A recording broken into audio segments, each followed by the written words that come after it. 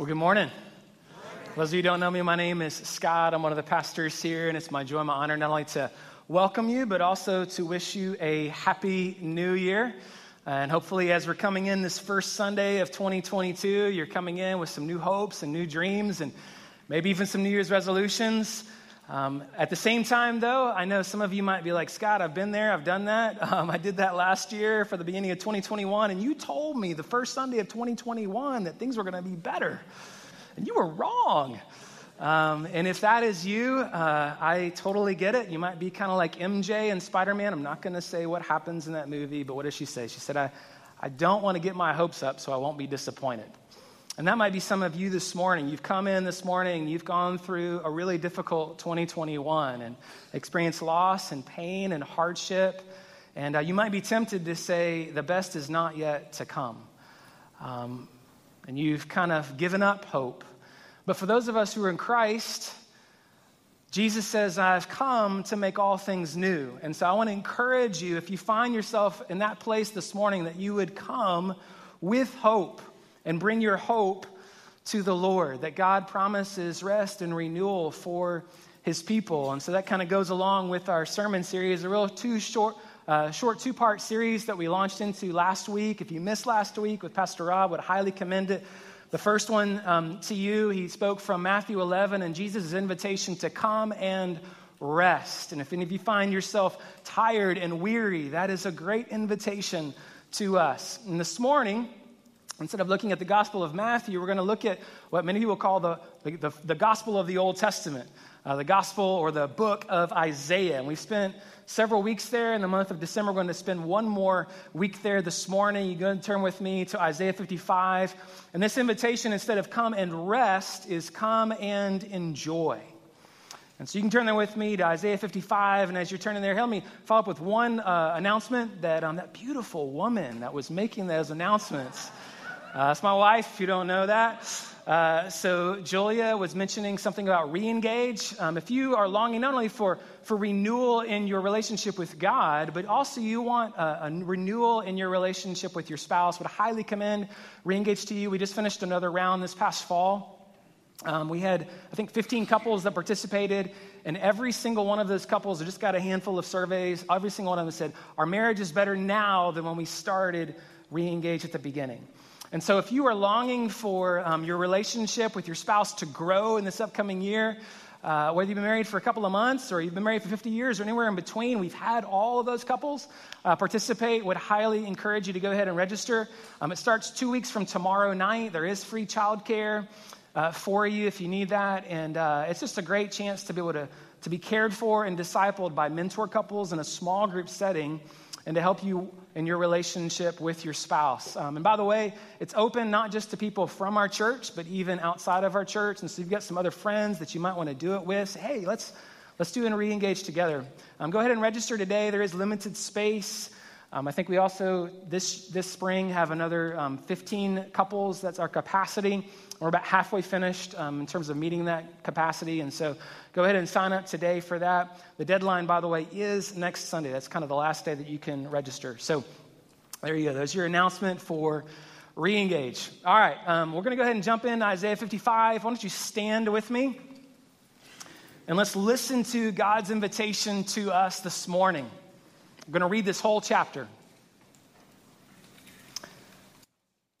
Come, everyone who thirsts, come to the waters. And he who has no money, come, buy and eat. Come, buy wine and milk without money and without price. Why do you spend your money for that which is not bread, and your labor for that which does not satisfy? Listen diligently to me and eat what is good, and delight yourselves in rich food. Incline your ear and come to me. Hear that your soul may live. And I will make with you an everlasting covenant, my steadfast, sure love for David. Behold, I made him a witness to the peoples, a leader and commander for the peoples. Behold, you shall call a nation that you do not know, and a nation that did not know you shall run to you.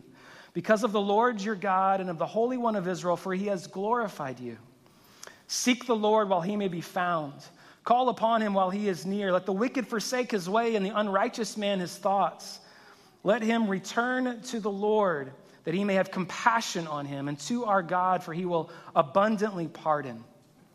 For my thoughts are not your thoughts, neither are your ways my ways, declares the Lord. For as the heavens are higher than the earth, so are my ways higher than your ways, and my thoughts than your thoughts. For as the rain and the snow come down from heaven and do not return there, but water the earth, making it bring forth and sprout, giving seed to the sower and bread to the eater, so shall my word be that goes out from my mouth.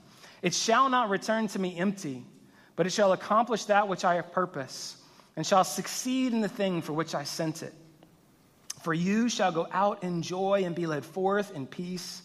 The mountains and the hills before you shall break forth into singing, and all the trees of the field shall clap their hands.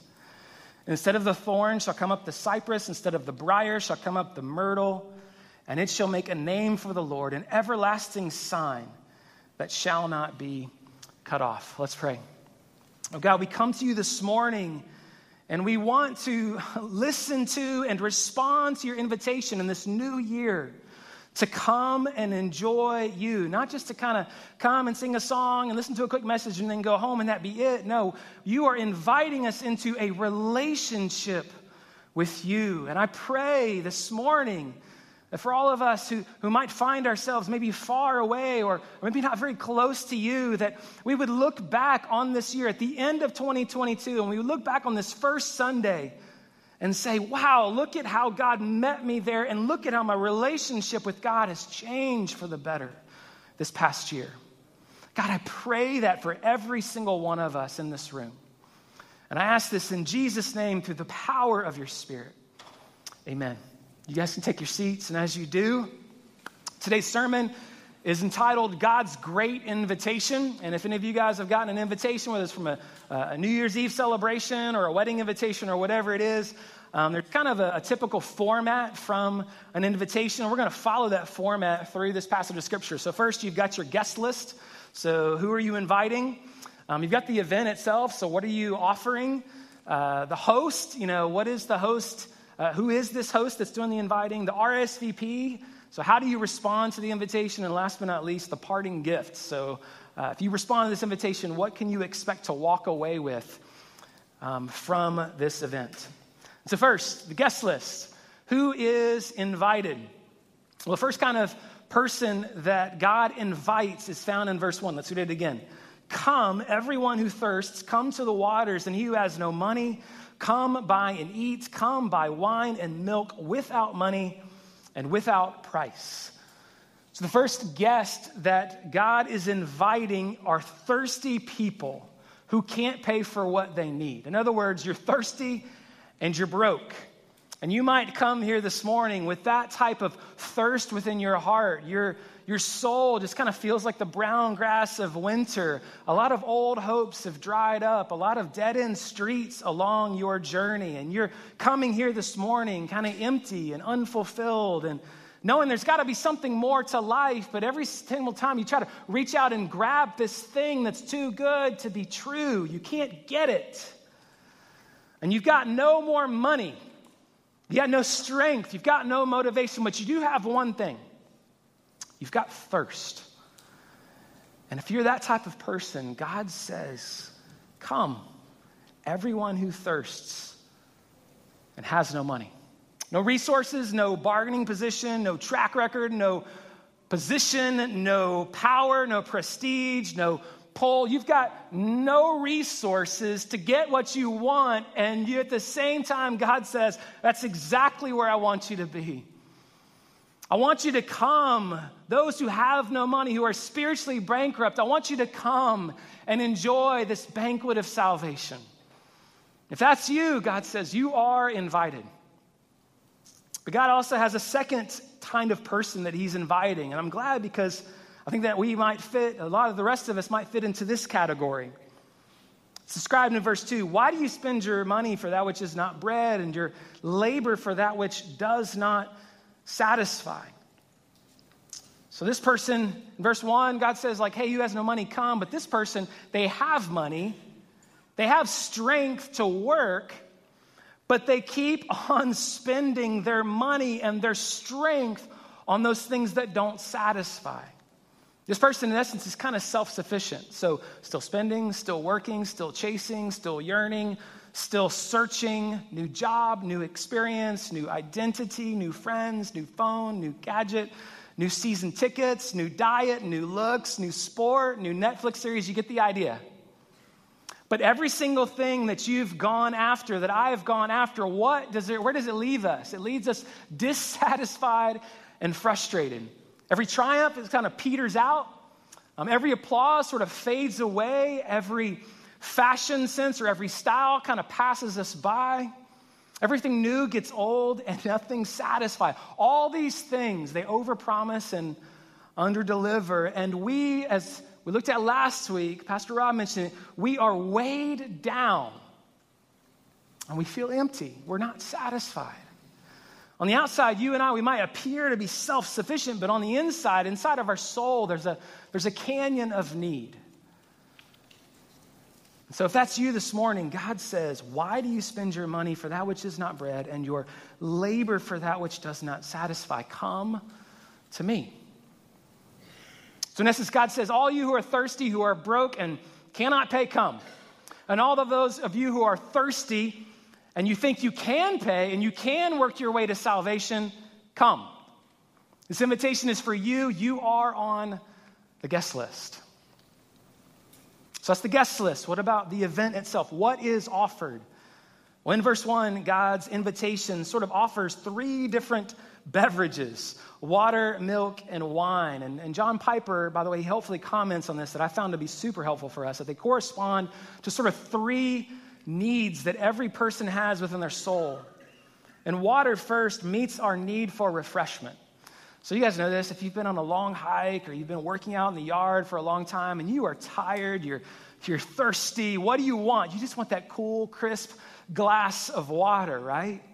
And God invites us this morning to receive refreshment, to receive restoration, reviving, a new beginning from Him. Psalm 23, what does it say? It says, He leads me beside still waters. He restores or He refreshes my soul. It's God's offering to us. What about milk? Well, milk meets our need for nourishment. So when someone's gasping for life, you give them water. But when you want a little baby to grow day after day, you want to give that little baby milk. See, God is not just for emergencies or mountaintop experiences. When you finally get to the top and you're famished, He's also for health in the long haul. He wants to not only give you life with water, but He also wants to bring stability and strength with milk. And last but not least, what about wine? Well, wine meets our need for exhilaration. We want to be refreshed, we want to be nourished, but we also want to celebrate, right? No matter how stoic you might be on the outside, no matter how unemotional you might be or laid back to others, every single one of us, this is you. Every single one of us has got that child within us that just wants to laugh and play and sing and shout and dance. In essence, God says, I want to revive you, I want to nourish you, and I want to give you joy and life. It's the drink that God offers. And then the food. What does He say in verse 2? He says, listen diligently to me and eat what is good and delight yourselves in rich food. So He wants to give good food and rich food. That word for good, it can also be translated best. It means it's of the best quality. And rich, in other words, it can also be translated fatness. And so it means that there's a lot of it. It never runs out. And so here is what God is offering to those who respond to this invitation. Eat and drink at my banquet table. My food and my drink is good. It's plentiful. I give what is best and it never runs out.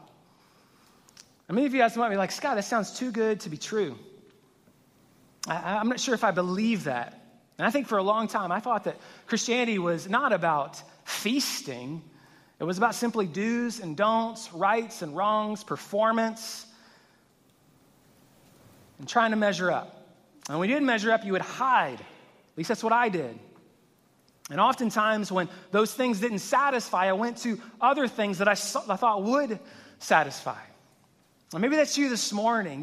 You've gone to television to sort of just numb your mind. Or chocolate to make you feel better. You go shopping to purchase something that you think will make you happy, or maybe you go into a quiet, isolated room to feed on something inappropriate on the internet. Or maybe alcohol has been your friend, and you just say, oh, it's just a drink, but it's become a habit. It's become a spiritual escape. Or maybe you're angry with people because they haven't come through for you. Or maybe you're longing for a relationship with that just one person, and then I would be satisfied. But no matter what, you and I were left thirsty. We're left dissatisfied, and many of us find ourselves broke. See, all these things, all these idols, they promise to serve us, but then we end up just serving them. They promise us freedom, but then they end up enslaving us. They always overpromise and underdeliver. Anybody been there? You come in there this morning like that? C.S. Lewis says it well. He says, it would seem that our Lord finds our desires not too strong, but too weak. We are half-hearted creatures fooling about with drink and sex and ambition when infinite joy is offered us, like an ignorant child who wants to go on making mud pies in a slum because he cannot imagine what it meant by the offer of a holiday at sea. We are far too easily pleased. And that may be you this morning. You've come and you just come satisfied with the things of this world, and as a result, you're not really satisfied at all. But God says there's more to life than this. I want to give you refreshment. I want to give you nourishment. I want to give you exhilaration. This is the invitation that I'm offering to you. And I'm sure you're like, well, how do I get this food and drink? I'm a little confused here. If it's ambiguous, God makes it abundantly clear in verse 3. He says, incline your ear and come to me. Hear that your soul may live. In essence, God says, the food and the drink that I offer is myself. I'm not inviting you into a religion that you have to perform for me. I'm inviting you into a relationship where you can just enjoy me. I want you to come to me. I want you to respond to my invitation. Let's see just the point 3. Who is doing this inviting? Who is this host? Listen to how God describes himself. Not the way you might perceive him to be, but listen to the way that God describes himself at the end of verse 3. This is God's promise. And I will make with you an everlasting covenant, my steadfast, sure love for David. The first thing that God says in verse 3 is, he says, I am faithful. See, when you come to God, he binds you with an unbreakable oath to pursue you.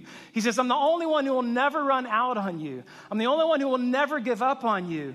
He uses the word Lord several times in all caps, and that's the word Yahweh, which means covenant-keeping God. It's the word that God uses when he speaks to Moses at the burning bush. And he says, I am who I am, Moses. Trust in me. I will not give up on you. I will bring about redemption from my people in Egypt. I will redeem them out of slavery. I will walk with you through the wilderness, and I will bring you into the promised land where there's milk and honey. I'm that way for you. See, all these other idols, they're going to leave you high and dry. But God says, I'm not like that. There's no sort of bait and switch with me. In fact, he says, my covenant is one of steadfast, sure love. In other words, my covenant was purchased by love, and it continues with love. That's why God says, you can come and buy mine and milk without money and without price. In essence, God is saying, it costs you nothing, but it cost Jesus everything. He purchased this relationship by his blood. He loves you. And not only that, but he says that our relationship with him will continue in love. Even death itself cannot separate us from this love. This love will never give up on you. And God says, I want to give to you an example of one who experienced this love. His name is David. Verse 4, behold, I made him a witness to the peoples, a leader and commander for the peoples. In other words, David, a man after God's own heart, he was a witness to the peoples. He led them to God, and he says, I want you to taste and see that the Lord is good. I want you to enjoy a relationship with God the way that I have. I'm reading through 1 Samuel right now in my times with the Lord, and it's been we're just watching this journey of David, and one by one, everything is being stripped from him.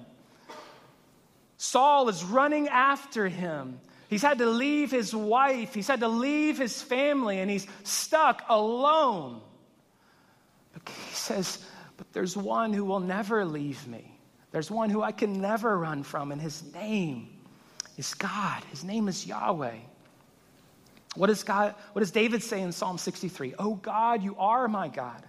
Earnestly I seek you. My soul thirsts for you. My flesh faints for you as in a dry and weary land where there is no water. That's you this morning. You find that you are parched. Jesus, through David, gives this invitation. Your steadfast love is better than life. My lips will praise you. My soul will be satisfied as with fat and rich food, and my mouth will praise you with joyful lips.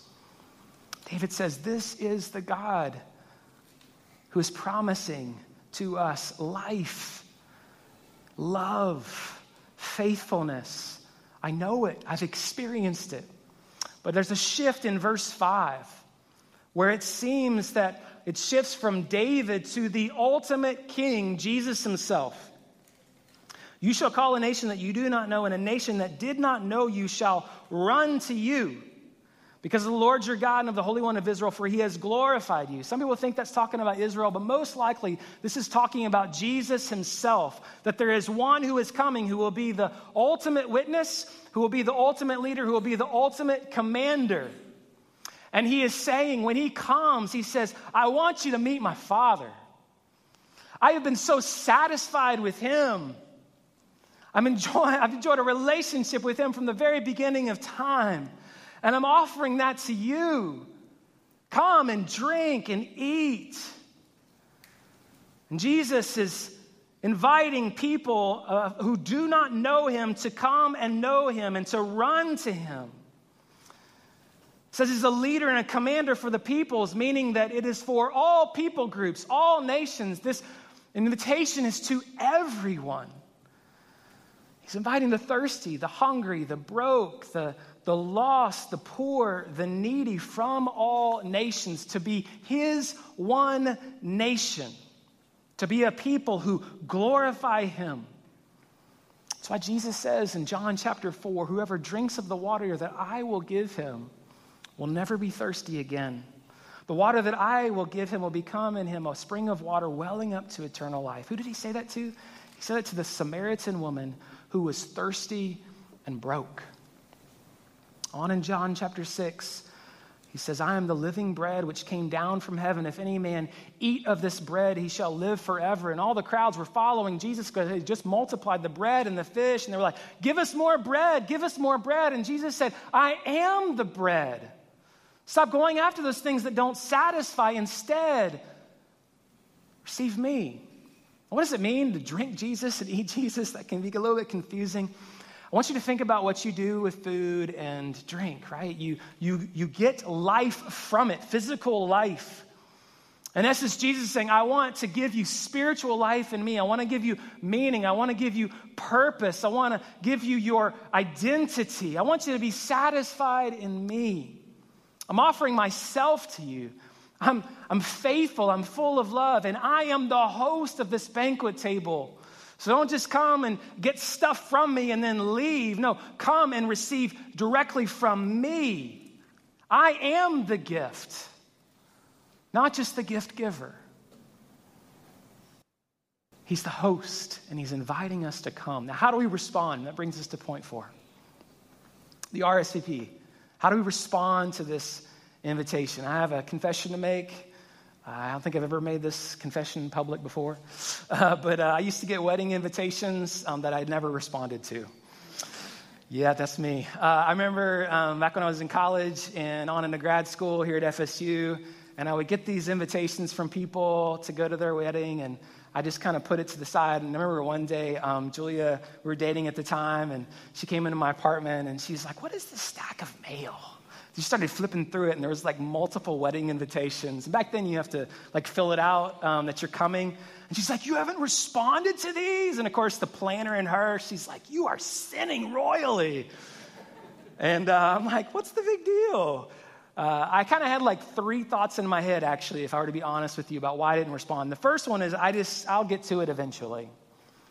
I'll respond at some point in the future. The second one, I have to admit this, like sometimes I was afraid. I didn't know what to expect. I didn't know who was going to be there, what it was going to entail. And so I was a little bit afraid of like responding to it. If it was a far distance, I'm like, man, I don't want to travel there if I don't know what to expect. I was a little bit afraid.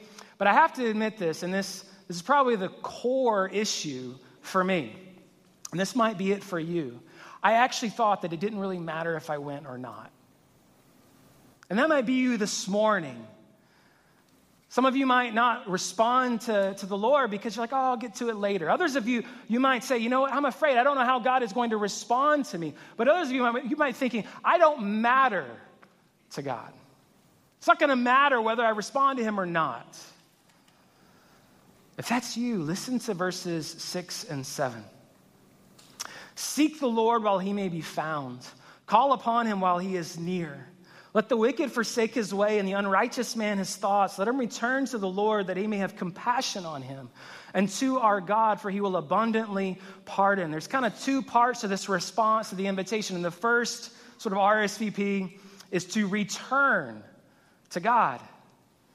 In essence, God says, hey, call upon me while I am near. Do it now. In other words, stop holding on to those things that you think are going to satisfy. Stop holding on to those idols and jump into my ocean of grace. You can't swim freely in an ocean of grace if you keep holding on to your idols. Let them go. Return to me. Forsake those things. It means to repent, basically means to turn away from those things that you thought would satisfy and they don't really. And turn to the only one who truly can satisfy you. Now, you might still think, but you don't know what's going on in my soul. You don't know the things that I've done. I don't know if God's going to welcome me or if he'll forgive me.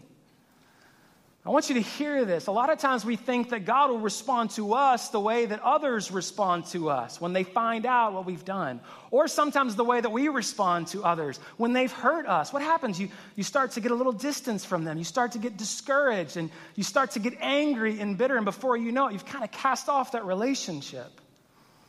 And God says, I want you to hear this. I'm not like you. That's why in verse 8, look what he says. He says, for my thoughts are not your thoughts, neither are your ways my ways, declares the Lord. For as the heavens are higher than the earth, so are my ways higher than your ways, and my thoughts than your thoughts. Now, a lot of times we use these 2 verses to talk about the sovereignty of God, that, God's higher than us. And that is true, but that's not primarily what this passage is talking about. Look back at verse 6. Let him return to the Lord that he may have compassion. So the word we looked at last week, he's gentle and lowly in heart. And to our God, for he will abundantly pardon.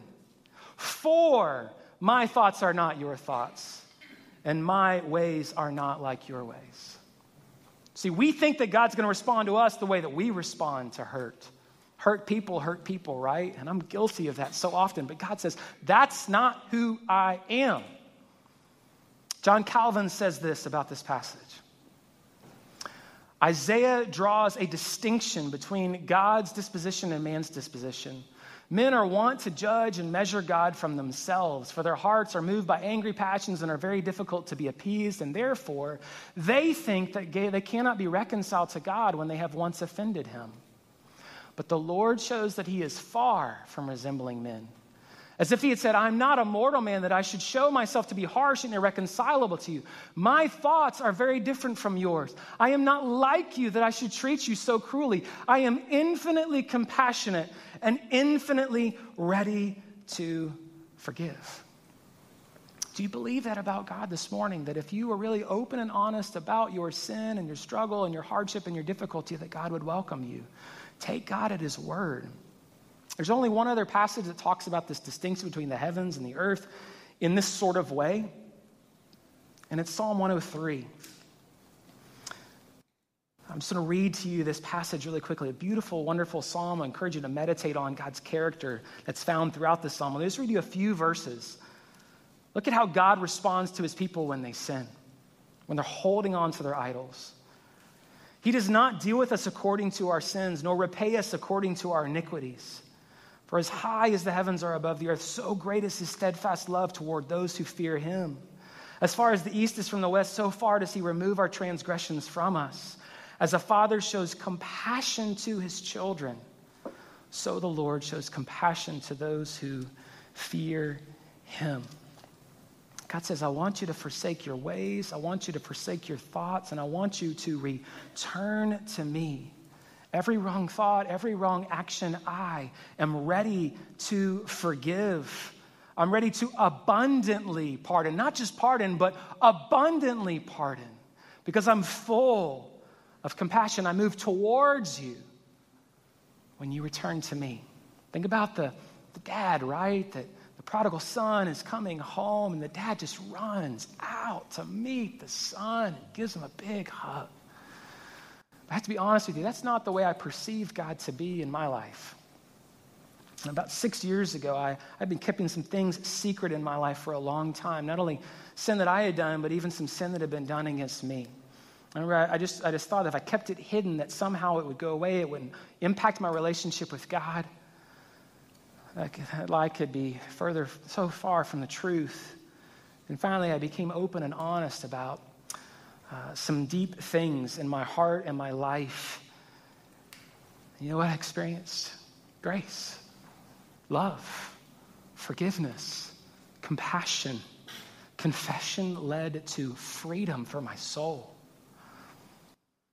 And God says, don't wait. Just come. I am near. By the way, repentance, returning, it's not just a one-time thing. It's a daily sort of thing because sin still exists within me.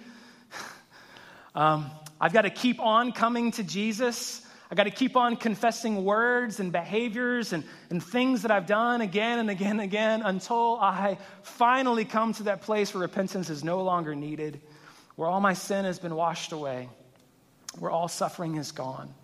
But right now, God says, don't grow comfortable in your sin. Don't live with the things that God has called you to forsake. Move away from those things and return to me. That's our RSVP number one. Number two, relate to God. Don't just return to him, but actually relate to him. Look at these words. Come. It's mentioned 4 times. Come, listen, delight, incline, hear, live, seek, call. These are all relational sort of words. I want you to think about this for a moment. The God of the universe is inviting you into a relationship with you, and the hardest things that you've ever faced, God says, I want to be there with you in those things. It goes beyond just a mere passing glance or singing a song on a radio or listening to an uplifting message on a Sunday morning. He is inviting you to commune with him, to abide with him. In other words, this feast isn't just kind of a one-time event. It's a relationship to enjoy every day. A lot of times we make this relationship with God a lot more complicated than it needs to be. If you think about your best relationships here on earth, what is it basically? It's talking and listening. That's really it. And that's what God is inviting us to. Verse 6, what does it say? Seek the Lord while he may be found. Call upon him while he is near. Another fancy word for talking or calling is praying. He's just saying, talk to me. Tell me how you're doing. What's going on? How are you feeling? What's going on in life? Are you talking to God? Are you setting aside time to share with him your hopes and your dreams and your fears and your frustrations and your concerns and your doubts and your difficulties, your joys, your sorrows? One of the things that I love to do is what I call prayer talk. And prayer walk, I kind of put those things together. And so I just go to Thomasville. I'm doing it again this week. And I go to this place called Paradise Park. It's right down the street from downtown Thomasville, and I just walk around the park and I talk out loud, and people probably think I'm weird, but that's okay. I just talk to God. That's what God is inviting you into. Talk to him. Pray to him. But not only that, it's important that we listen. I think that's what God has in mind when he says in verse 10, "For as the rain and the snow come down from heaven and do not return there, but water the earth, making it bring forth and sprout, giving seed to the sower and bread to the eater, so shall my word be that goes out from my mouth. It shall not return to me empty, but it shall accomplish that which I purpose and shall succeed in the thing for which I sent it." So God, in essence, he's saying, I want to talk to you. I want you to listen to me. This is my word. This is not just words on a page. This is scripture for your soul. This is not just a list of do's and don'ts. This is about a relationship that I want to talk to you. I want you to think about this, that God wants you not just to meet with the scriptures. He wants you to meet with the God of the scriptures. I want you to listen to him. He's inviting you to commune with him. You don't just check off the box and do your religious duty for the day and then you go on with the rest of your day. No, God says, I want you to meditate on my word day and night. I want you to spend time with me and not only talk, but listen to what I have to say. And if you've not done that in a while, start today. Open up the Psalms. Let Psalms be a guide for you. They are a really good guide to both talking and listening. Or maybe jump into the gospel. Like, I don't know Jesus. Look at Jesus through the pages of Scripture and see how he relates to other people. And imagine you in that story and how Jesus is relating to you. If you've never done that before, I would invite you to start. And if it's hard the first time, that's okay. Push through those initial pulls from your idols that so give you temporary satisfaction and move towards the God who gives you eternal satisfaction with him. And when you do, what does it say? It says, my word will not return to me empty. It will accomplish the purpose for which I sent it. And that great purpose in my word is to refresh, to nourish, to exhilarate your soul. Nothing else will satisfy. Trust in me. Don't give in to the lies of the enemy that says that God's word doesn't speak today. Trust in me. Come to me. And when you do, God says, I will meet you there. So may this new year be a new opportunity for you to move towards God, to return to him and relate to him. And when we do that, last but not least, what are some parting gifts for us when we respond to this invitation? Verse 12 has the first one. For you shall go out in joy and be led forth in peace. The mountains and the hills before you shall break forth into singing at the trees. And all the trees of the field shall clap their hands. We got some more metaphor here. But more than anything else, God says, I want to bring to you peace. Or the Hebrew word here is shalom. And a lot of times when we think about the word peace, it's the way the world defines it. Just kind of a peace sign and you go. But the word shalom is much deeper, much fuller than that. Cornelius Plattinger, he says it's universal flourishing, wholeness and delight, a rich state of affairs in which joyful wonder is experienced as our Creator and Savior welcomes us in. So if you are feeling broken, Jesus says, I want to make you whole. If you're feeling tired and weary, Jesus says, I want to refresh you. I want to bring you peace. I want to bring you wholeness. And when you experience that peace, what does it say? It says, you shall go out in joy. When you start to experience that life-giving peace, joy fills up your soul. And you know that even though we live in a world that's not filled with peace, somehow when you keep following after the Lord, you say, but I am at peace. Even if things aren't okay, I'm okay because God's with me. And one day the mountains and the hills will break forth into singing. All of creation will join me in welcoming our Creator and Savior now and forever. There will be no more curse. Everything will be blessed. And that brings us to the second parting gift in verse 13. So not only are we given joy-giving peace, but also life-changing power. Look at verse 13. Instead of the thorn shall come up the cypress, instead of the briar shall come up the myrtle, and it shall make a name for the Lord, an everlasting sign that shall not be cut off. So when Adam and Eve sinned in the garden, of course we know that thorns and thistles infested the ground. And it was a representation of the curse that wasn't just on the ground, but it was every fabric of life and nature, and even within our own souls. We experienced the curse both without and within.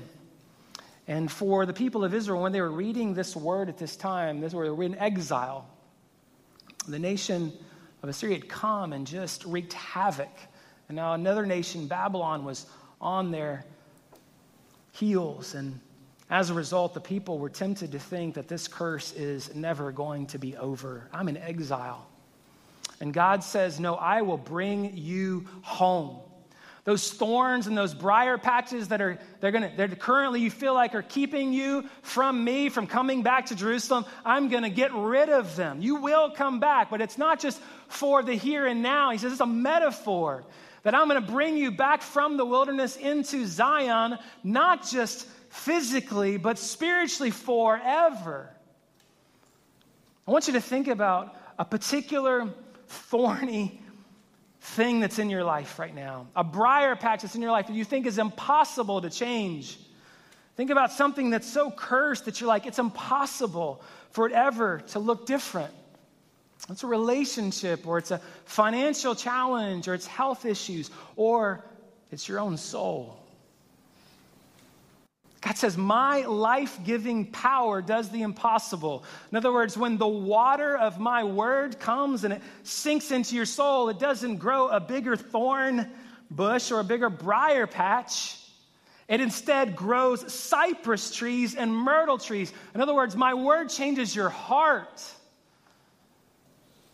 Far as the curse is found, as the song says, is my life-giving power. Death is transformed into life, judgment into salvation, curse into blessing, barrenness into fruitfulness, and hard hearts into soft hearts. And you might think, man, you just don't know.